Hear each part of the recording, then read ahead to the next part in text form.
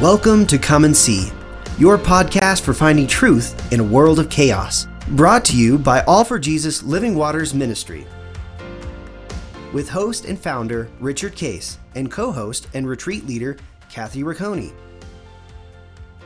Today is our special guest day, where we will hear from a friend of the ministry who will share their insight and stories on truth in this chaotic world. And now your host, Richard Case.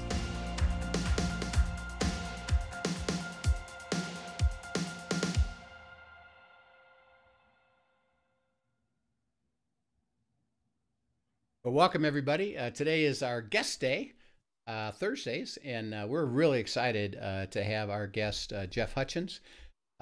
He's the head of a ministry called The Remnant, which is kind of dear to Kathy and I because we talk a lot about that as we, and by the way, we're going to have a session soon, what we call Overview of the End Times, and start talking about that periodically and start to give some insight about when Jesus says, hey, we're supposed to watch the signs. Well, there's signs.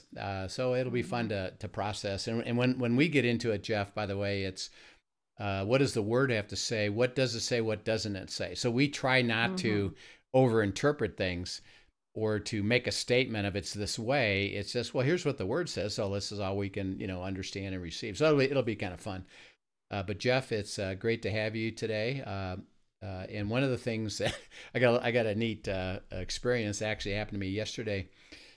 Jeff is we want you to share a little bit about this, is a 1A college ref for football. So in the fall, he's got to go Friday night, go to the game, and come back Saturday night or Sunday morning. So we'd love to have you talk. But hey, Jeff, my kids would love to hear about that. Yes. Yesterday, Jeff, I became a ref.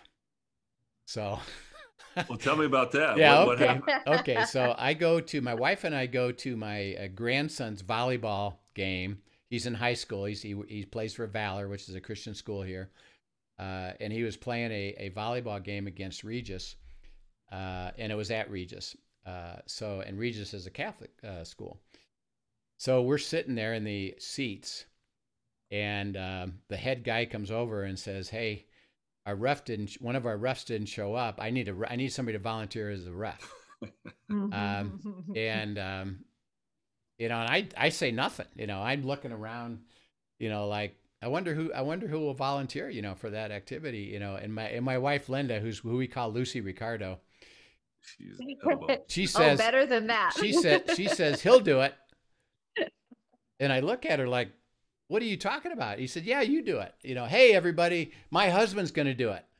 And so everybody around me claps, hey, way to go, and she volunteers me and the guy says, here, come with me and I'll show you, I got to give you the rules. And this is interesting about, reffing, as there's rules and you got to follow the rules. And he said, well, the first thing I got to do is tell you the rules. Okay, what are the rules? And then, okay, now this is how I want you to ref and this is how it's going to go. And you got to. How'd you do? I did actually very well. In volleyball, it's pretty simple. It's kind of in or out. The guy faults or not, the guy touches the ball or not. So, and I have a flag, and he says you got to signal with your flag, and that's the key. That's the hardest thing to do is remember what were the signals again? this way. It's really funny. So anyway, I became a ref for a day, and well, good for you. It's normally not as easy as it looks, and people think we just go out there and do it really easy. If you saw the amount of time I put into it, it's pretty crazy, but it's a lot of fun. Honestly, the truth behind my officiating, this is part of my testimony, is God called me in a very specific way. He said to me, my purpose for you is to unite, develop, and mobilize leaders around the world to utilize their time, talent, and treasure to advance my kingdom. He said, that's why I put you on planet Earth. And so you might ask the question, okay, if that became my filter, how in the world does football officiating fall into that category of purpose? And what I discovered in my life, and maybe you guys can relate to this, is because I was in ministry, quote unquote, full-time ministry, I found myself around believers all the time. And that's the only people I was around. I was in this cocoon of believers. And I really felt like that I wasn't kind of reaching out my arms as it relates to an evangelistic outreach to those that are lost. And so working in the officiating community in college football at a high level, let's just say you meet all types from all faiths, including those that have none. Yeah. And so it's been a great opportunity for me to build relationships with guys outside of my safe Christian bubble to share truth with. So that's the thing I find the most pleasure out of officiating. That's awesome. Could I ask you a question that I'm asking purely on behalf of my boys? Sure. Who are big football fans. Best game you've ever officiated? What was your favorite one? You know, the best game for me is always the rival games. And I would say the most electric atmosphere that I've had the opportunity to officiate was BYU against Utah. Oh, nice. They call that the Holy War. So I think that's appropriate for our conversation today. I love it. You have these two Mormon schools that literally hate each other. It's kind of interesting. Let's see. How does that work? Interesting, isn't it? Yeah, exactly. It's almost as interesting as a Protestant like yourself being asked to officiate a Catholic volleyball game. Yeah. I don't know which is stranger, but I tell you, nothing against our Mormon brothers and sisters, but I've heard more vile things come out of the mouths of BYU fans than in most secular schools. I'll just put it that way. Yeah. Have you ever officiated in the Air Force Academy games? I know. Yeah, quite a bit. That way. Okay. My husband went to the Air Force Academy. Okay. Yeah, quite a bit. Played football for him his freshman year, but mostly on the sidelines. So fantastic. We'll do another episode on the lessons that life taught me on, or the lessons that God taught me on a football field. Maybe that'd be great. What's the most difficult in your job? What has been the most interesting or difficult thing you've had to be part of when you were obviously because you're trying to call the rules as they stand, and that it creates situations. So what situation did you wind up in that's been memorable for you? The most challenging typically are when you're dealing with coaches. Literally, the crowd. We could have 80,000. I believe that. Yeah, you can have 80,000 people in the stands, and it's kind of weird because you get in this place where you don't really hear it. You don't hear it, and you certainly can't hear specific voices. You can hear the boos and the cheers, but it's the relationship with the coaches that are the most challenging. But it's also the part of the game that maybe I like the most is the interaction with the head coaches on the sideline and the emotion and that by far is the most challenging aspect of it, I would say. Yeah. So when you got a coach yelling at you, what do you do? How do you handle that? Honestly, I love that part of the game because it's all a matter of perspective, right? And this kind of ties in, I think, to just life in general. Is if you have the proper perspective from the standpoint of you understand that these guys. You got to think about this for a second. At a high Division I level, these men are literally the most powerful men, certainly on campus, and in some cases, the state in which they reside in. I mean, they literally are the king, more than the governor. They have more power than, you think about Nick Saban in Alabama. Yeah, he runs the show for Alabama as a state. I mean, as a state, like yes, I agree. And so, when he steps onto that football field, that's his office. And for 365 days a year, 24/7, he is the man and he calls all the shots and no one tells him what to do. And those 80 players that are on his roster do exactly what he says he's going to do, as well as his coaches. And there's a 3.5-hour window on a Saturday afternoon where literally he hands you the keys to his office and says, I'm giving this over to you. And that's, if you understand that and the ego and the power that these men have, and for them to be able to kind of submit themselves to you for that 3.5 hours, you got to understand what they're doing and what responsibility now that puts on our plate. You can understand now why they get so emotional and so tied into this thing, that if you can remain rational through an irrational moment, I think that's what they respect and that's what they look for. They look for someone that's in control when things are out of control. Yeah. And so it takes a level of maturity and just really people skills, right? To be able to communicate effectively in the heat of a moment and not lose your cool and So it's a lot of fun. It's challenging. What's the obviously when you're doing that, you like you said, you're developing that relationship. What's the funniest thing that you kind of said to somebody or somebody said back to you as you're, because you're developing a positive relationship, generally speaking. If you're doing what you're saying you're doing, they're respecting you. And yeah, they might be upset about something, but I'm sure there's a few funny moments. Oh, I've got one that just comes to mind immediately. It actually was in that BYU game, and this game is at University of Utah, so BYU's on the road. I'm on the BYU sideline for the first half, and I don't know if you guys follow BYU, but their head coach is fiery.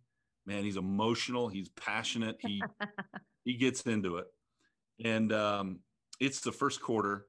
And it's third down, and his running back goes off tackle, gets tackled, and the head coach thinks that his running back was yanked by the face mask. Yeah. And so I can't use his language on this podcast, but he is in my ear just screaming at me, calling me by my first name. They know everything about us, calling me by my first name. How in the world did you miss that? That's a horrible call. You're costing us, blah, blah, blah. So he's screaming at me. Play goes on, and a couple plays later, there's a punt play. And he has a gunner on the outside that releases, and he thinks he gets held. So again, he's screaming at me, Jeff, you got to throw that. That's a flag. I mean, he's just letting me have it in front of national television and in front of 80,000 fans in the stands and the whole thing. Well, it gets to a TV break, and he walks up to me and he puts his arm around me, and he goes, Jeff, you just need to know something. And he goes, please don't take any of this personal. Honestly, I don't think either one of those was a foul. You need to know something. My fans need to think that I am behind them, and my players need to think that I have their back. So if you can just play along with me on this thing, just don't take it personal. Okay? I got it, Coach. Okay, all right. That's awesome. That's fantastic. Well, we could, Kathy and I are so intrigued by this. We could spend the whole hour talking about reffing, which would be kind of fun, and maybe we'll have you back and talk about that. But share with us, for you, how did you come to know Christ in your life? What led you to that, and at what point did you accept Christ as your Savior? Well, for those that know me well, won't be surprised by this answer. I found God through two of my biggest loves at the time, and that was sports and girls. Story. I grew up in a wonderful home. My parents are still married, still alive to this day. Incredible parents. But when we were growing up, we didn't go to church. I didn't know the Lord. I would go to youth group because that's where all the guys went and all the cute girls were, and went to summer camp occasionally at a Christian summer camp, but never really heard. Honestly, I never heard anything about a personal relationship with Jesus. It was just kind of I believed in God. I'm good with that. This Jesus thing and the fact that he died on the cross for my sins. Okay. He raised from the dead. That's pretty cool. I'm all in on all that. But never had a relationship. And so I go away to college, playing basketball in college. It's my first year. So I'm a freshman of all times. And I meet a girl at the Fellowship of Christian Athletes meeting. Oh, no way. And so we're going and we're starting to date, and we're starting to get pretty close. And I really like, she's a couple years older than I was, and really a strong follower of God. And I was drawn to that. Right. And it got to a point, we were about halfway through the semester, we've been dating, and she said, I can't continue to date you because we're just not aligned spiritually. And it really crushed me, and it really forced me into a place of reflection. And I'll never forget it. It was the middle of December, and I was in my dorm room by myself in the middle of the night, and I got down on my knees, and I just said, God, I don't know what this is about. I don't understand this personal relationship with Jesus stuff, but I want it, and I want to go there. And from that moment forward, my life changed pretty dramatically. Got very involved in Fellowship of Christian Athletes. I started attending a camp in the summers. I was a counselor called Kanakuk in Branson, Missouri. You guys maybe have heard of that. Hey, my kids, all three of my kids went to Kanakuk many, many years, and they all became counselors at Kanakuk. Love it. And by the way, when they were there, maybe this was true for you, there's this guy that showed up that did worship called Michael W. Smith. Oh my goodness. Yeah. And they got to know Joshua, or excuse me, Peter, Christina, Michelle, pretty well because they were always there when he was there. And he has such a great heart. And then we, by the way, attended a concert that he gave in Colorado Springs not too long ago, and we brought them with us to and because of Rick Hoover knows the manager of Michael W. Smith. Rick Hoover's our worship leader, and so he arranged for us to meet Michael W. before the concert, and so he comes out and they start talking about Kanakuk, and hey, I remember you guys, and it was amazing. So yeah, that's quite a thing That's that you so fun. quite a thing that you did. Yeah. Yeah, I'm going to interrupt you real quick, Yeah. Jeff, and just, you've got to meet my husband sometime, because Dan's whole testimony is he became a Christian through FCA in college. Very cool. When he was at the Air Very Force cool. Academy and FCA, and a lot of what the Bible that he and his friend went to an FCA that night, and we're hearing all these things and not really fully understanding, what they didn't have that was there, came back to the dorm room, he and his best friend, and picked up a Bible that a girl had given him a year before when he was at Virginia Tech, not at the academy, who was the first girl who ever said no to him because he wasn't a Christian. And she gave him a Bible. And to this day, she has no idea, but she gave him that Bible. They opened that Bible up and the two of them prayed to receive Jesus. How about that? That's another FCA story though. Yeah. God another knows, girl rejection story. there's a key that fits each one of our hearts that looks a little bit different. And for mine, and it sounds like your husband, they were the same key. And that was sports and ladies and Yep. and God has his ways, that's for sure. Yep. That's so fun. So yeah, Kanakuk was very influential in my life. And then I kind of got, out of when I graduated from college, I got thrust into the business world. And then things kind of got real. I'll be honest with you. It's when you're in college and you're in that cocoon, and I was surrounded by believers, and I was participating in college sports. So I was busy. And then all of a sudden you get thrust into the world, I'd like to say. And things got really challenging for me in my faith, to be honest with you. Before I went into full-time ministry, I was primarily in the professional sports world for many, many years. I worked for Fox Sports for a long time. I was with the Houston Rockets in their front office with the NBA team there. And that is certainly an industry, the entertainment industry. I really call it the entertainment industry. The entertainment industry is a very worldly place. Yeah. Mm. And my faith was challenged on multiple levels, and really struggled. I'll be honest with you. Made a lot of mistakes during that season of my life, and really had a challenging time coming to this reconciliation of faith and life. Right? How does my faith really truly apply on a daily basis in the business world?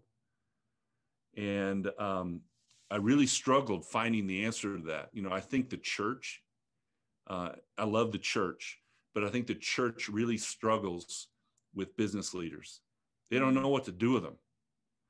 And the church typically looks at as a business leader as maybe a priest would view a king, from the standpoint of, I'm going to rely on you to be primarily the one that's going to write the check in order for me to do what God has called me to do. Yeah. Right? And so kind of Interesting. There's two different paths. You're either going to be the funder of ministry, or you're going to be the one that does the ministry. Yeah. Yeah. And the enemy does a really good job of taking those that are successful in the marketplace and kind of puts you in this guilt box of, yeah, you're really not going to be the one that's ever going to truly make an impact on the kingdom. That's going to be the priests. So I'm just going to use you to just allow you to write a check, and you'll feel good about yourself. But really, your ability to impact the kingdom beyond that is limited to this. Man, that's a huge lie. Yeah. And I believed that for a long time, that, man, I'll never really make a difference unless I sell everything, move to India, and become a missionary, right? And so that was a lot of my struggle during that portion of my life. Yep. How did we actually met Kathy? We met Jeff through his wife, Sherry. who's an interior designer, and Linda's an interior designer, and she needed some assistance for her own place. And she was introduced to Sherry, who, did this.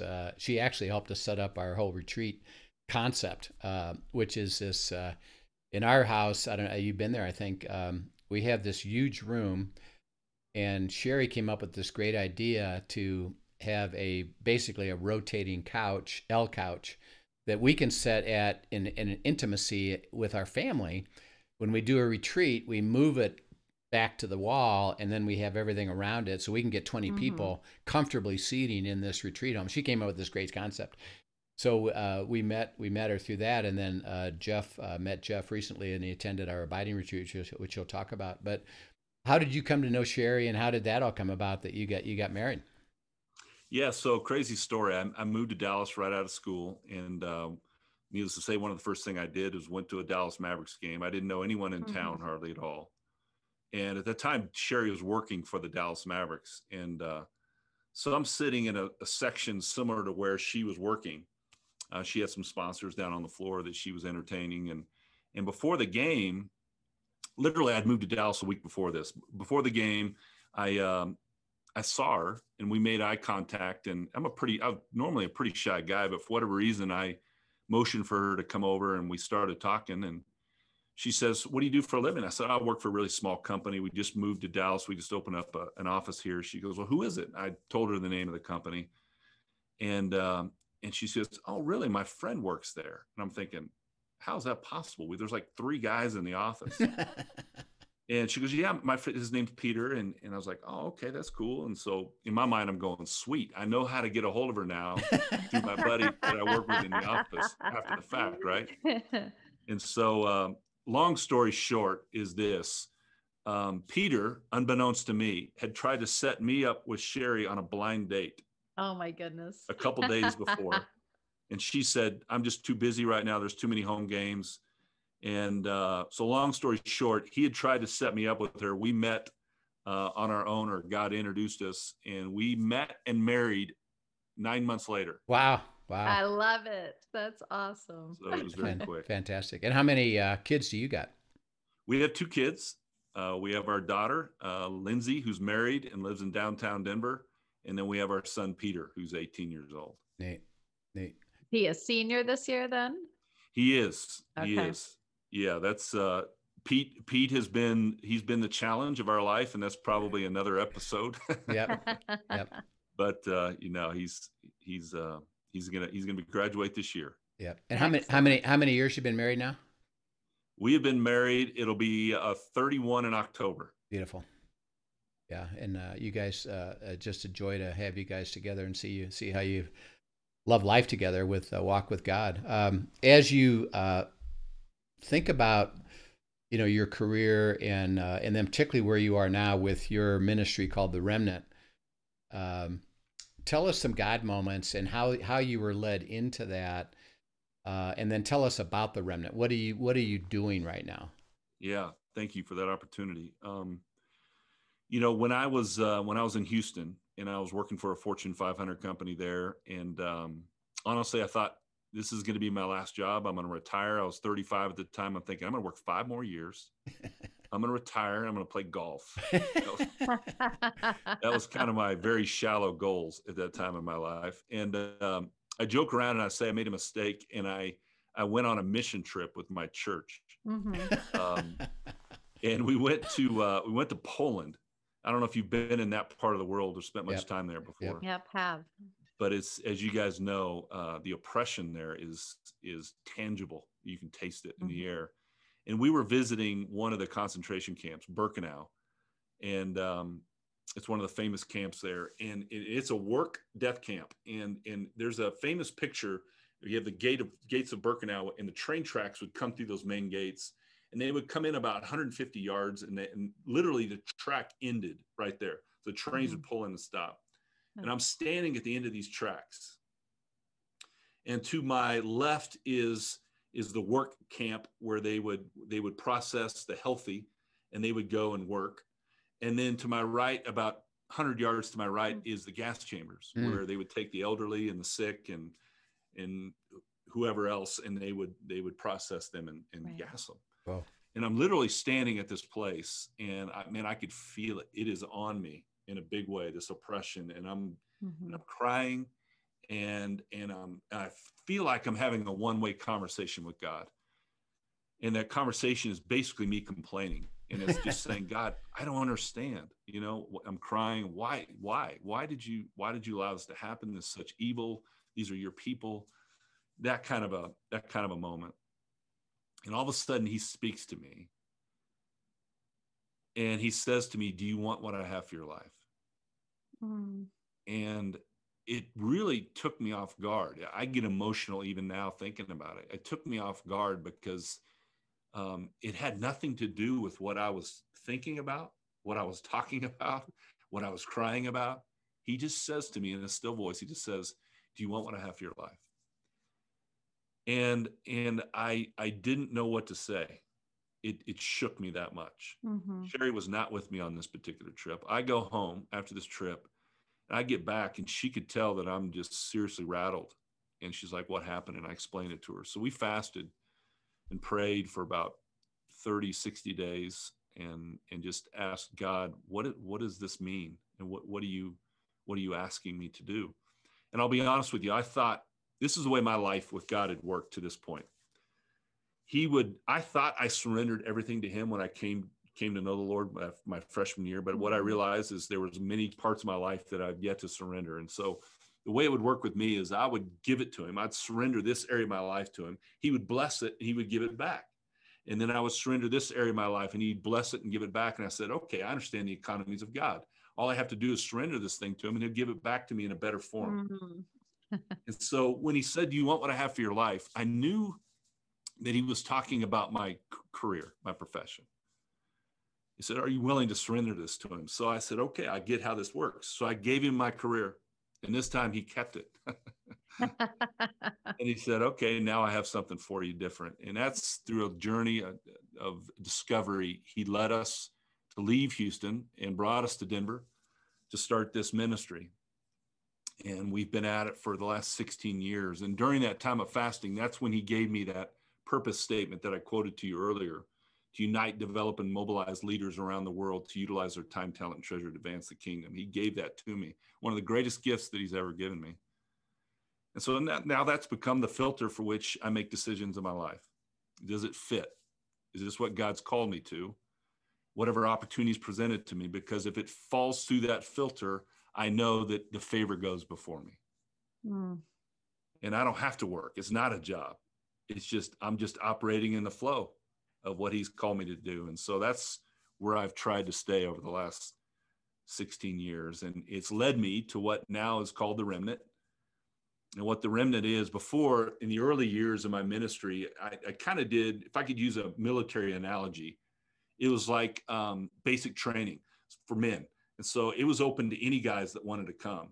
And so it started out with me and 3 guys in a boardroom, and the Lord just kept blessing it over the years. And it ended up at its peak. There was probably about 150 guys that were coming. We'd meet in a ballroom at a hotel, and I would teach for 30, 40 minutes. And then I'd break them up into small groups, traditional men's kind of a deal. And then God one day said to me, okay, I'm going to shift models on you. And I want you to go more to a special forces model. Yeah. And I want you to pick the men that I see him speaking to me, that I see as the remnant, the guys that are dialed in, that are committed, that I want to trust my covenant to. I want to trust my promises to, because they're going to stick with me through thick and thin. And he gave me the names of the men that I was to start with. And so now I've been doing that for the last 6-7 years. And I have 24 men that I pour into, and they pour into me. And it's a wonderful journey of pouring into men that have a significant influence, whether it's through their business or their ministry, or I have a pastor that's with me. So I have guys from all walks of life, from age 27 all the way up to 82 and everything in between. Do you your structure with that, are you having group sessions and then individual sessions? What kind of things do you do with that?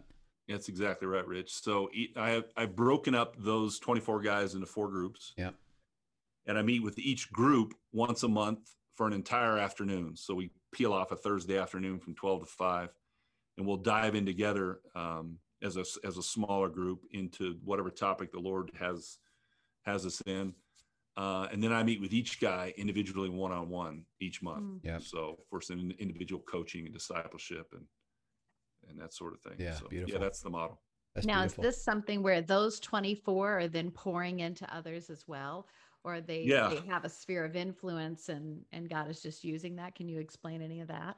You bet. Yeah, we haven't formalized a step down discipleship process. I've tried to do that in the past, and we've found, at least for us, that it's better to just push them back into their spheres of influence that they're already operating in. Absolutely. That's where it becomes most natural for them. Yeah. However, Very organic that way. yeah, very organic approach, and but not without accountability. It's not you're just going to come here and take and keep it, but I'm constantly requiring and encouraging and spurring, in some cases, spurring them on to take what they've been given and give it away. Right.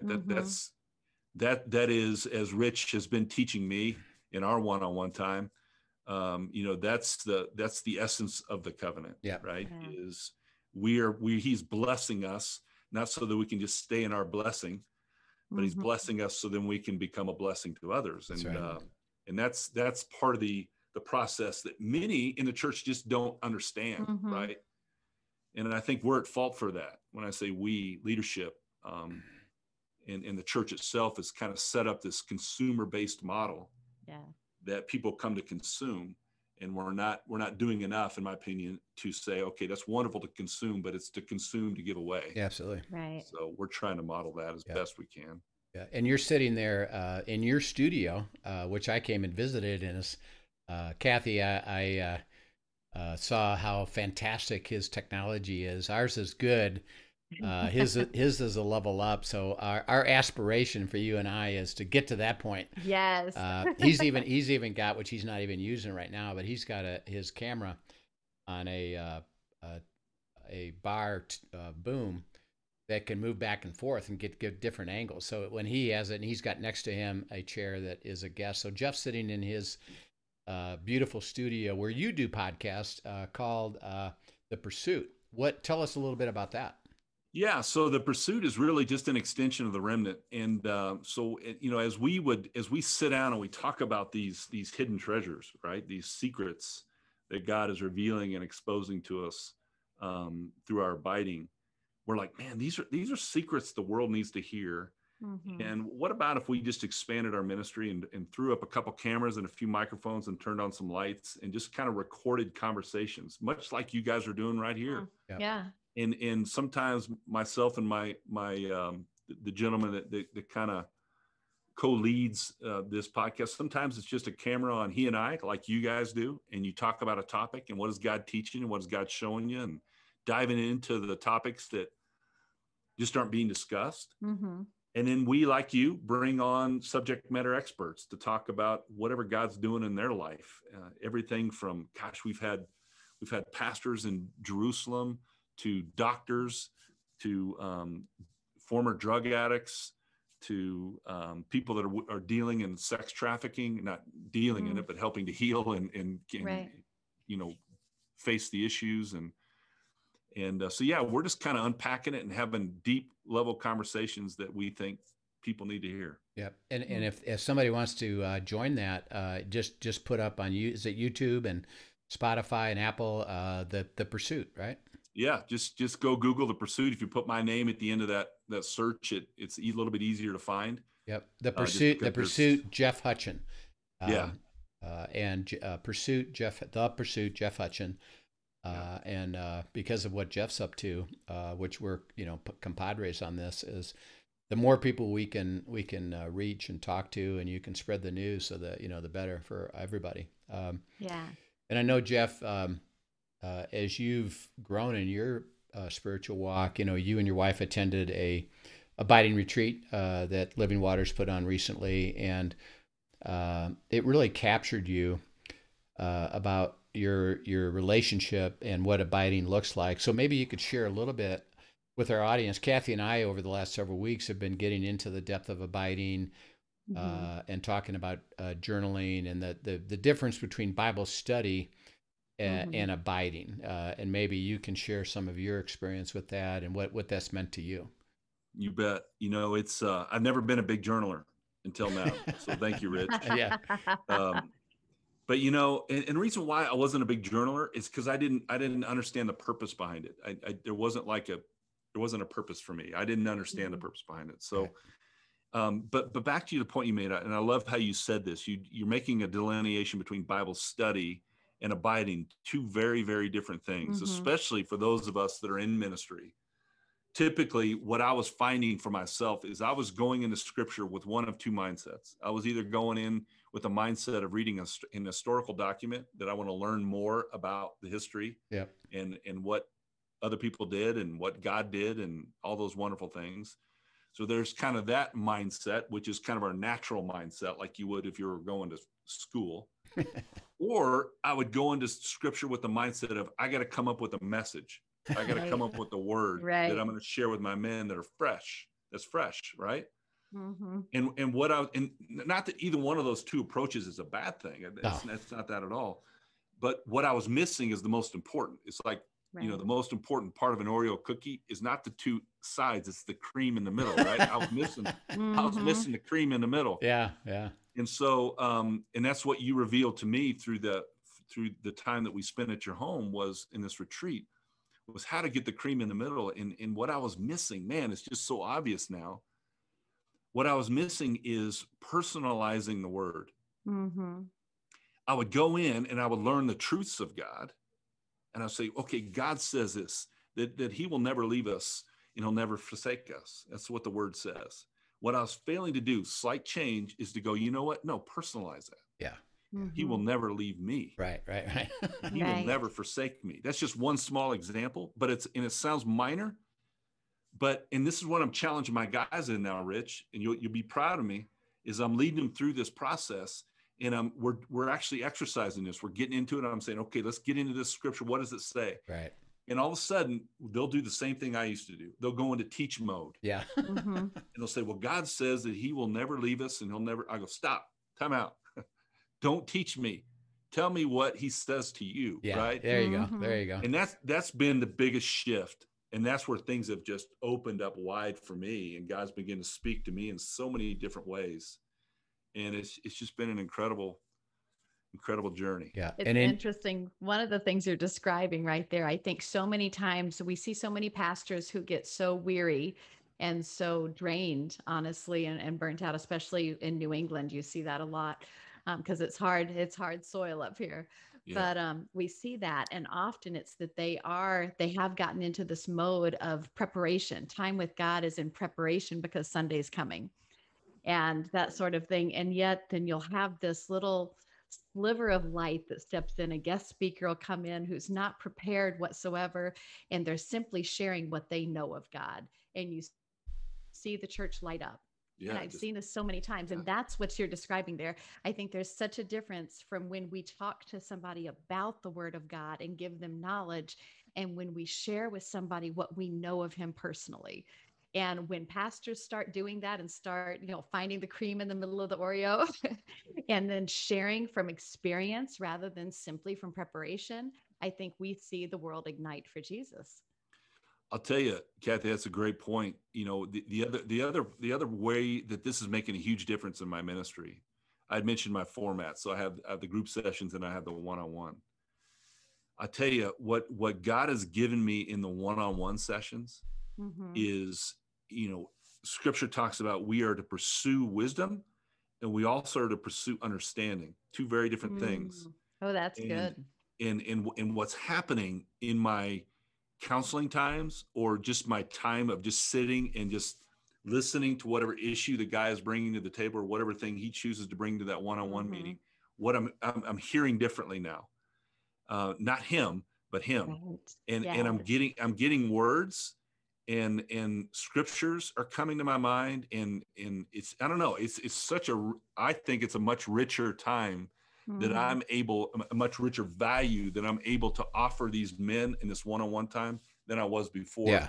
Because I literally have a fresh word. I mean, like on the spot, fresh word for that moment in that season that's relevant to their world in that The moment. Holy Spirit alive and active through you, and then through them as well, and interacting in the meeting. I love that. Yeah, it's beautiful.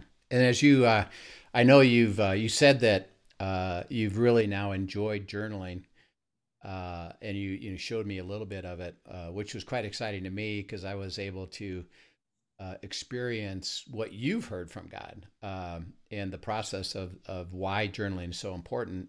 Tell us a little bit about your shift to that and what it's meant to you, and how do you do that? What is when you say journaling to our audience, how would you describe it to them? Yeah, again, I'm a kind of a type A guy, so I like to have a plan, and so that's why journaling freaked me out, because I would open up my book or my notebook and I'm like, I don't know what to write, and I don't want to write the wrong thing. And you get paralyzed by that, right? Is it in the right order? All this stuff. And I just get hung up and I just forget it. I just close it and move on. But, Rich, one of the things you taught me was you gave me a little bit of a process. It wasn't so rigid that you have to follow this path, but it was enough of a path that at least got me started. And so I've seen it evolve over time here in my journaling, but typically the way it goes is I'll just start my time just praying and saying, Father, lead me. Holy Spirit, take me where you want me to go today. And I already kind of have a theme that he's been working on me and in words that he's been sharing with me. So I kind of have that direction. And then I just follow it. And where my heart gets grabbed in the word, that's where I'll start, and I'll write that scripture out completely. It could be one verse. It could be a series of verses. It could be a whole chapter in some cases. Yep. And I'm writing that out. And then what I'll do is I'll stop and I'll reflect, and I'll just go back over those verses that I just wrote. And I will circle words and phrases that is spoken to me, that I know he's saying something to me in that phrase or in that word, and I'm circling them. And what's crazy to me is after I'll circle those, and I may cross-reference, and I may have 2 or 3 other verses that tie into the different aspects of the original verse. But as I go back and as I scan the things that I've circled or underlined or starred or whatever, a narrative rises out of it. It's crazy. A narrative will rise up that becomes a letter to me. Yes. And that's what I'll do next. Yes. Oh, that's beautiful. I'll just write. I'll just literally at the top of the page, I'll say, what is God saying? Yeah. And I'm getting better at it, but I have to force myself to personalize it, not teach. Yeah. Personalize it. Use words like I, me, not they, us, we. And personalizing this, and it's amazing what comes out of that and what he's shown me and what he's revealed to me about me and about, more importantly, about him, right? He's trying to teach me about his promises and his character and in the things that he thinks about and the things that he desires for me, because I think it starts there first. If I can begin to believe that my Father in heaven really does have all of these things within him, which he does, then that sets me up to then walk in the identity that he's called me to. But it starts with trusting in him.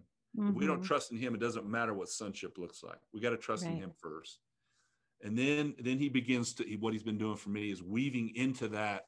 Okay, now let me tell you a little bit about you, and let me tell you about how I think about you, and let me tell you what is available to you if only you would abide, if you'd stick and stay with me. Yeah. So, yeah. And one thing the way you're describing it, Kathy and I have talked a lot about this, is, and you're expressing it nicely. You're rejoicing, you're having joy, you're alive with this. Describe that. Why is what you're doing, journaling, processing, receiving, dialoguing with God, why is that a joy to you? It's a joy to me because it is, I'm learning truth about myself that the world would tell me differently. One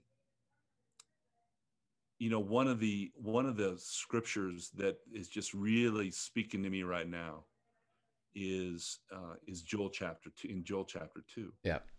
In verses 21 through 27. Mm. And to be really transparent with you guys, one of the struggles that I have right now, one of the hurdles that he is taking me over, and one of the pits that he's pulling me out of, is one of a lack of forgiveness of self because of past mistakes that I've made. Yeah.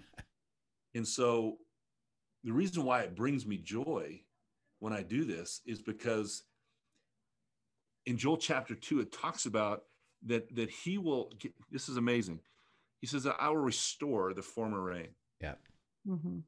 In other words, those things that you thought you lost, the moments that you thought were lost, the inheritance that you thought you lost, those relationships that you thought were destroyed. He says, only I can do this. Only I can restore that which was once just desolate. I can bring that back. And I can bring it back in a new way, in a fresh way, Yeah. in a way that you could never dream or imagine. You know, it's all encapsulated within the story of the prodigal son. You know, when the son came back, he's the living example of what I'm trying to describe here. He literally wasted his entire inheritance. He blew it all. Yeah. And when it came to, he was at a crossroads. He could either be convicted or he could be condemned. And he chose to be convicted, which draws us back to the heart of the Father. And so when he comes back to the Father, what's amazing about the prodigal son, he had no expectation. He said, maybe, just maybe, I can eat with the servants. At least I'll get 3 square meals a day. Right. It's going to be way better than what I'm doing. Yeah. And that was literally his expectation. That was his hope. Yeah. But what did he get? He got everything restored plus some. Yeah. And that's the heart of God. So, man, that's why I have joy, because I'm like, there's hope for a guy like me that's made the mistakes that I've made. If you're telling me you can restore these things, I'm in. Oh, man. And the, Jeff, I know as you've gone through this, because you've asked this question, which everybody does as you're learning it. The question that Jeff asked was, when does God release you from the place he has you in the scripture? And it's really based on 2 questions that he's going to ask us, one of which, and Kathy and I are in the middle of this discussion in our podcast, is, do you believe it? Do you have faith for this? And we've talked about that. And then secondly will be, are you experiencing it? So that as you're describing what you're going through with forgiveness and Joel and other verses, he doesn't want you to know about that. He says, don't leave this until you have it. I'll give it to you. I'm going to give it to you. Stay with me until you have it. And it'll be, do you believe it? And are you experiencing it? And again, the joy of that is there's no rush to that. It's not like, well, I got to get there by Wednesday. No, you don't. Just enjoy the walk. He'll release you when he tests you to say, are you living it out? So as you're learning that, particularly about faith and believing, how is that developing for you as you're learning that piece of it? It's a great question. If I could take us back to football for a moment. Yeah. The analogy that comes to my mind in officiating, you experienced it, Rich, just the other day. Yeah. Imagine if you got called out of the crowd and that gentleman brought you down on the floor and he said, okay, now I got to teach you the rules. And he teaches you the rules. And let's say it stopped there. And he said, okay, now you can go back and sit in the bleachers. Yeah. Have you experienced officiating a volleyball match? No. The answer is no. No. You may know the rules. Yeah. But it doesn't really matter until you apply those in a real life, bullets are flying situation. Yeah. Right. Yeah. And so I can know the rules of football and they're extremely complex, but it doesn't really matter until I have the ability to apply those when live fire is taking place. Yeah. And you have 80,000 people screaming down your back and a head coach that's spitting on you. Yeah. Right? And now, if I can take what I learned in this book and I can successfully apply it in those moments, now I can say that I've experienced it. Yep. And I'm either successful or I'm not. And you learn from that, right? Either way, you learn from that. And so that's kind of the analogy I think about this with the Word of God. And that was the Pharisees, right? The Pharisees knew the rule book. Yeah. Right. The Pharisees didn't know how to apply the rules. They didn't know how to experience the things for which they understood from Scripture. Yeah. And so, and that's so dangerous, man. That's so dangerous, especially for people like us that are leaders that are being called to share the Word of God with other people and to disciple others. The one thing we have to guard against is knowledge of the Word without having the experience behind it. Yep. Right. Yeah. Because this is what I tell people all the time. You can relate to this. You know, you can't take someone somewhere you haven't been yourself. Right. And I would be much better telling you how to get to Colorado Springs direction wise. Why? Because I've been there. Yep. Versus just having an idea that it's somewhere south. Yeah. Yeah. Right. Good luck, right? That is a great illustration. I know Rich teaches in his covenant study. One of the illustrations he gives that ties to that is talking about how we're called to be witnesses, and a witness on a, when you're testifying in a courtroom, if you get up there and I tell you, if I told everybody what you knew about this situation, Jeff, what would they say to me? What would they say about that testimony? Inadmissible. It's hearsay, right? Yeah. It's inadmissible Right. because it's hearsay. Right. To be a true witness, you're sharing what you personally know by experience. That's exactly. And that's where the power is. Yep. Yeah. Well, Jeff, we've already run out of time here. We're so excited. We're going to have you back, and you got more stories. But just your joy of expressing what you're experiencing illustrates really what Kathy and I are trying to share with the world. Is that, and you even said it with how you deal with your guys, and you actually made this interesting statement. I don't have a plan of them discipling others. I just teach them what it means to walk with God, and then they will disciple others. Yeah, that's the flow through. Yeah. And that's what we're, hearing from you. So we really appreciate it. We put up on the screen here, if you got questions out of what Jeff shared that you want to send to us, and we can either have him answer these or we'll be happy to share with you. But if you're watching by YouTube, put it in the comments section. If you're listening, you can email us at questions@afjministry.com, questions@afjministry.com, and we will be happy to do that. So, Jeff, we just are so thrilled and honored that you joined us today, and you have such richness going on with your life that we'll be excited to have you back and catch up some more. And I know your life experiences are being fulfilled. What God gave you and said, here's my assignment for you. We get to be the recipients of that, and you're building what God is up to. So we're excited about that. So thank you so much. Thanks, Rich. I appreciate it. It was buddy. Great getting to know you guys. Know you better. Yep. Thank you, Kev. So we'll see everybody tomorrow, and hope you enjoyed the broadcast with Jeff. Thank you for joining us for today's episode of Come and See, your podcast for truth in a world of chaos. Brought to you by All for Jesus Living Waters Ministry. Send us your questions and comments, and tune in tomorrow for more answers to your personal questions about living life in God's truth. Remember, God's will is best and none better. His truth brings peace in this world of chaos.